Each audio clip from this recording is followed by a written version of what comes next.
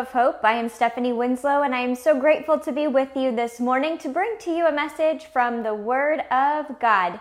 If you have a cup nearby, grab it. If not, just lift up your hands and ask the Lord to fill us up, Lord, today with the hope that you have in store for us through the power of your Word. God's Word is our power source. It is a place that we come and get plugged in to the power of who God is, connected to His Spirit. The Word, when we sit and soak in His Word, it has the ability to change us from the inside out. It softens our heart. It changes our mindset. It gives us fresh and new perspective. It helps us to see when we're getting a little off course, and when the things that we're listening to in the world around us are maybe detracting us or taking off course from His best plan for us. So it's super important to stay connected and tied into the Word of God. It acts as, like I said, our power source, so being plugged into it, but also it acts as like a compass. It always brings us back to center. It brings us back to true north. It brings us back to the place that is God's best path for us. And sometimes we may not understand, or sometimes we might get just confused about why we're moving forward in a direction that we're moving, or why He chooses certain things in His Word, certain guidelines that He asks us to follow. And I can tell you from experience that even for those that I don't understand, but I have chosen to say yes, Lord, to, because you say so, Lord, because I trust you more than I trust myself. I trust you more than I trust the voices around me, more than what media is telling me, or more than what the news is telling me, more than what even family is saying. I trust you, Lord, and your Word. I can continue coming back to that, and I can guarantee you that His plan is the best plan. It is not on a good, better, best sort of scale. It is always the best. And we can be sure of that when we're making a decision, that when we're following after God's heart, He will always lead us in the path that is for our best life, our best eternal life, and drawing us closer to Him and to His heart. We have, if you've been with us, studying the book of Nehemiah, and this is definitely a book that is challenging, I think, to read, especially as a leader.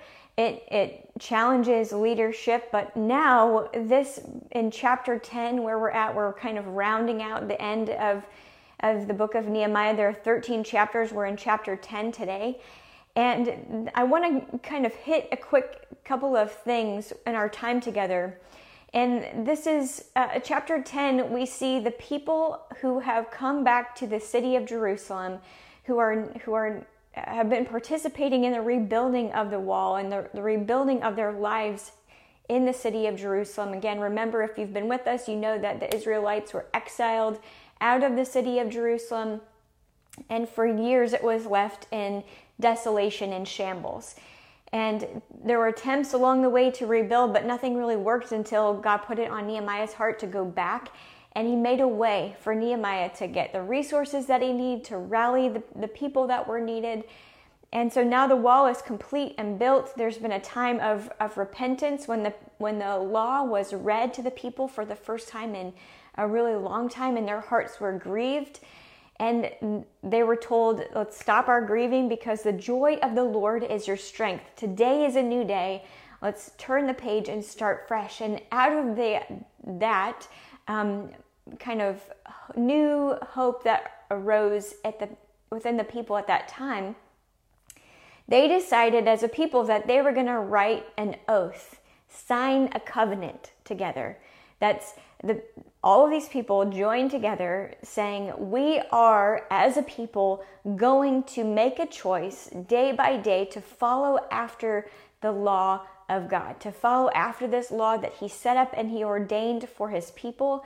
That, yes, we recognize as a people we had walked away from, we had chosen to go after other pagan gods, And instead, today we're signing a document. We're standing together, creating this oath, creating this covenant that says we are going to live life different from here on out. And it's in verse 28 of chapter 10, it says this: the rest of the people, the priests, the Levites, gatekeepers, singers, temple servants, and all who separated themselves from pagan people of the land in order to obey the law of God, together with their wives, sons, daughters, and all who were old enough to understand.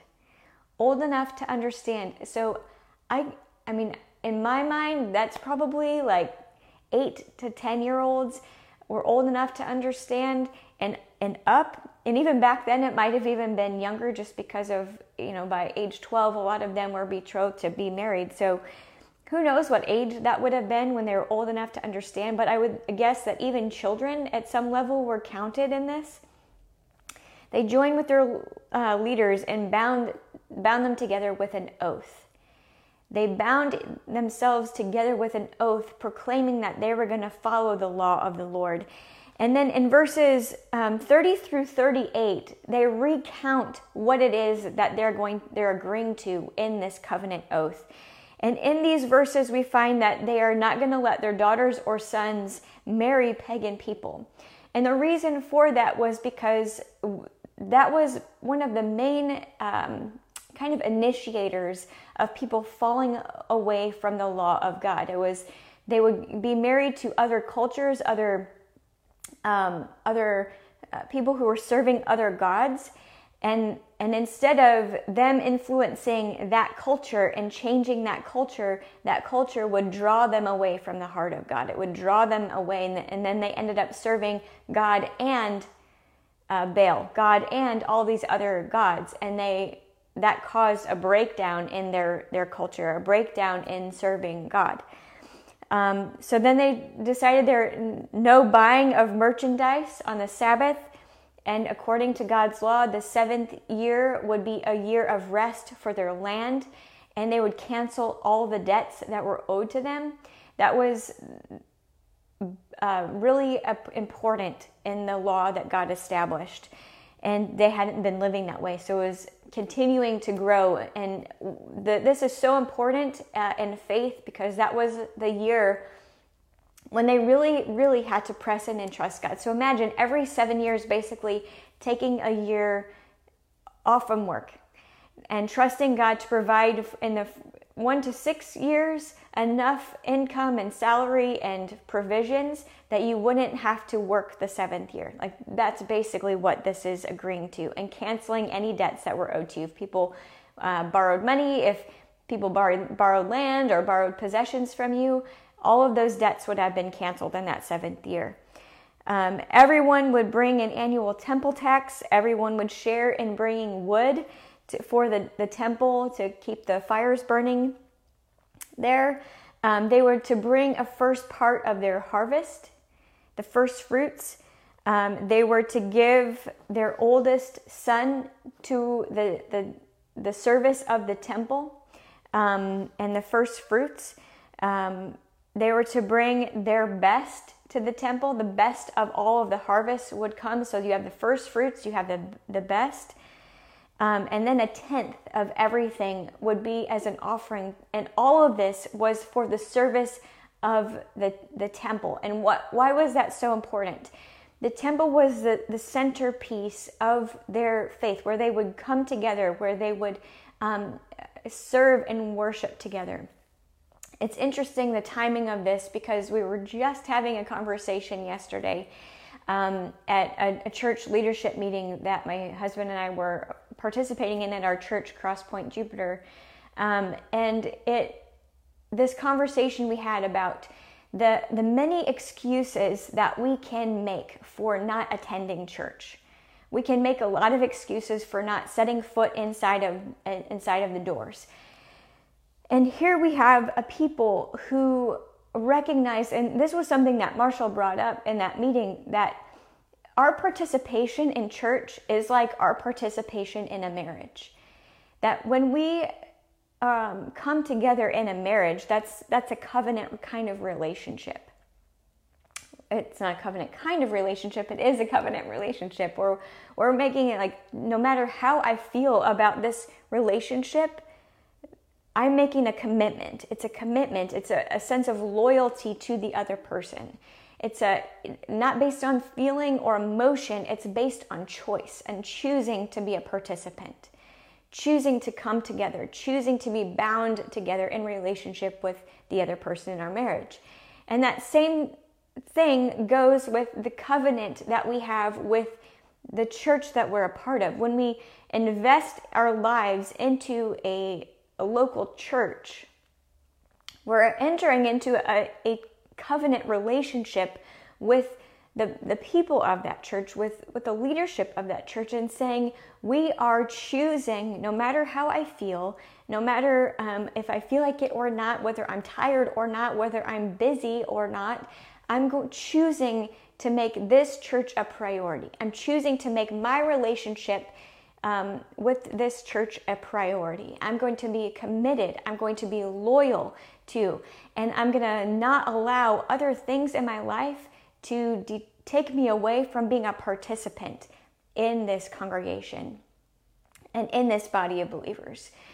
I believe that our culture has really gotten away from, I was thinking about this too, even with my own upbringing, that I grew up in my parents were entrepreneurs, and so they had a very driven personality about them. It was that 28 hours a day, kind of 8 days a week sort of mentality. Like there wasn't like an off switch most of the time.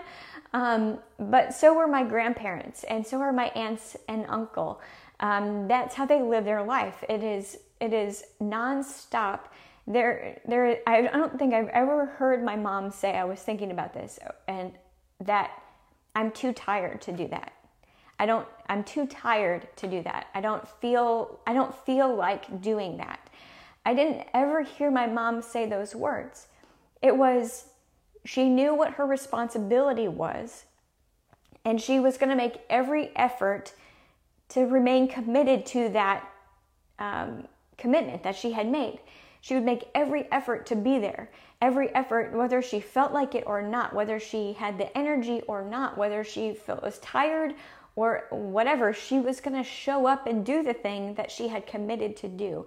And I see that in my family. I feel like probably from my generation and younger, and maybe it's even a generation above me, but there's kind of this propensity, especially I think now that we've gone through this season of COVID, and on the after side of that we tend to make a lot of excuses about why we can't show up, why we didn't make something a priority, or why we're not super committed to something.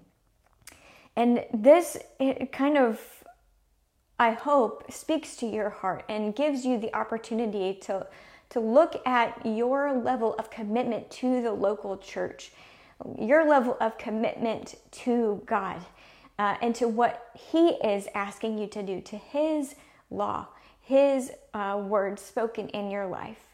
What is it that He has asked of you, and how committed are you to that thing that He's asked of you?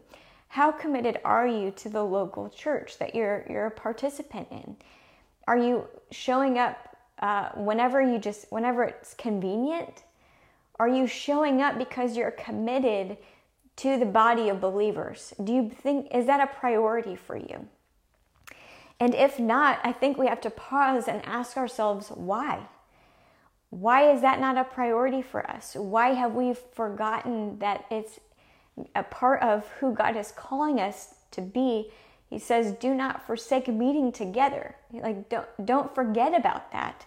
And we see this group of people in Nehemiah pausing, repenting, and saying, from here on out, like, we're going to live our lives differently. We're going to live our lives based on this covenant that we are binding together, surrounded by the law that God set out for us, back from our father of the faith, Abraham, that He gave Abraham the set of, Moses, the set of laws that the people were supposed to be following after in order to keep them in alignment with who God was and who they were, in order for them to reap the benefits of being in alignment with God, being in relationship with God. So that's, I think, where I want to leave today before we venture back on Wednesday into the next chapter in chapter 11. But let's today take out your Bible, pull out chapter 10 from the book of Nehemiah, read through it, and as you're reading, pray and ask God to show you the places in your life where you need to shore up your commitment, where you need to shore up your priority for the local church, for His word, for His promises, for His truth, for His desire to move and work in your life. Let's pray. Dear Heavenly Father God, I just thank you so much for your word that does just what I said at the beginning. It brings us back to the true north, Lord. You help us to reset our priorities. You help us to know right from wrong. You help us to have a clear path forward. God, you are not a God of confusion, but you are a God of clarity. So thank you, Father, that your word does illuminate and bring us clarity in our life. And so often the confusion comes from the noise that surrounds us. It doesn't come from you. Because when we actually dig into your word, when we give your word the opportunity, you change us from the inside out, and you give us the clarity and the discernment, the wisdom that we need to move forward from this place. And God, I pray that as we are reading and sitting and soaking in this word from the book of Nehemiah in chapter 10, that you would help us to reorder our priorities, that you would help us to even enter into a new covenant between us, ourselves, and our local church that we're a part of. And God, for those who are watching today that have chosen to not be a part of a local church, maybe they've been wounded by things that have happened, or they've just fallen out of the rhythm and routine of being a part of a local church. God, I pray that you would make that a priority in their hearts, that you would stir in their hearts, that they would not be content or feel settled until they've made that a priority. Because, Father, I know that there is much work to be done. You say that the harvest is plenty, but the workers are few. And right now in this season, it seems that the workers have chosen to maybe take a back seat. We've chosen to just get kind of complacent and comfortable in this life and choosing to stand at arm's distance. And God, I pray that you would help us to engage. You would help us to engage in our local church. You would help us to engage in doing the work that you're asking the churches to do. And that doesn't maybe look like programs, God, but it looks like serving our communities. Help us to know how to do that well, Father, and to not forsake meeting together. I thank you, Father, for this word. I thank you that your word was sent out, and may it produce fruit in the minds and hearts and lives of those who are willing to hear and listen and take it to heart. In Jesus' name we pray all of this, and may you receive the glory both now and forever. Amen and amen. Thank you for being with me today on Cup of Hope. Be blessed, be well, and Lord willing, I will see you here on Wednesday. Bye-bye.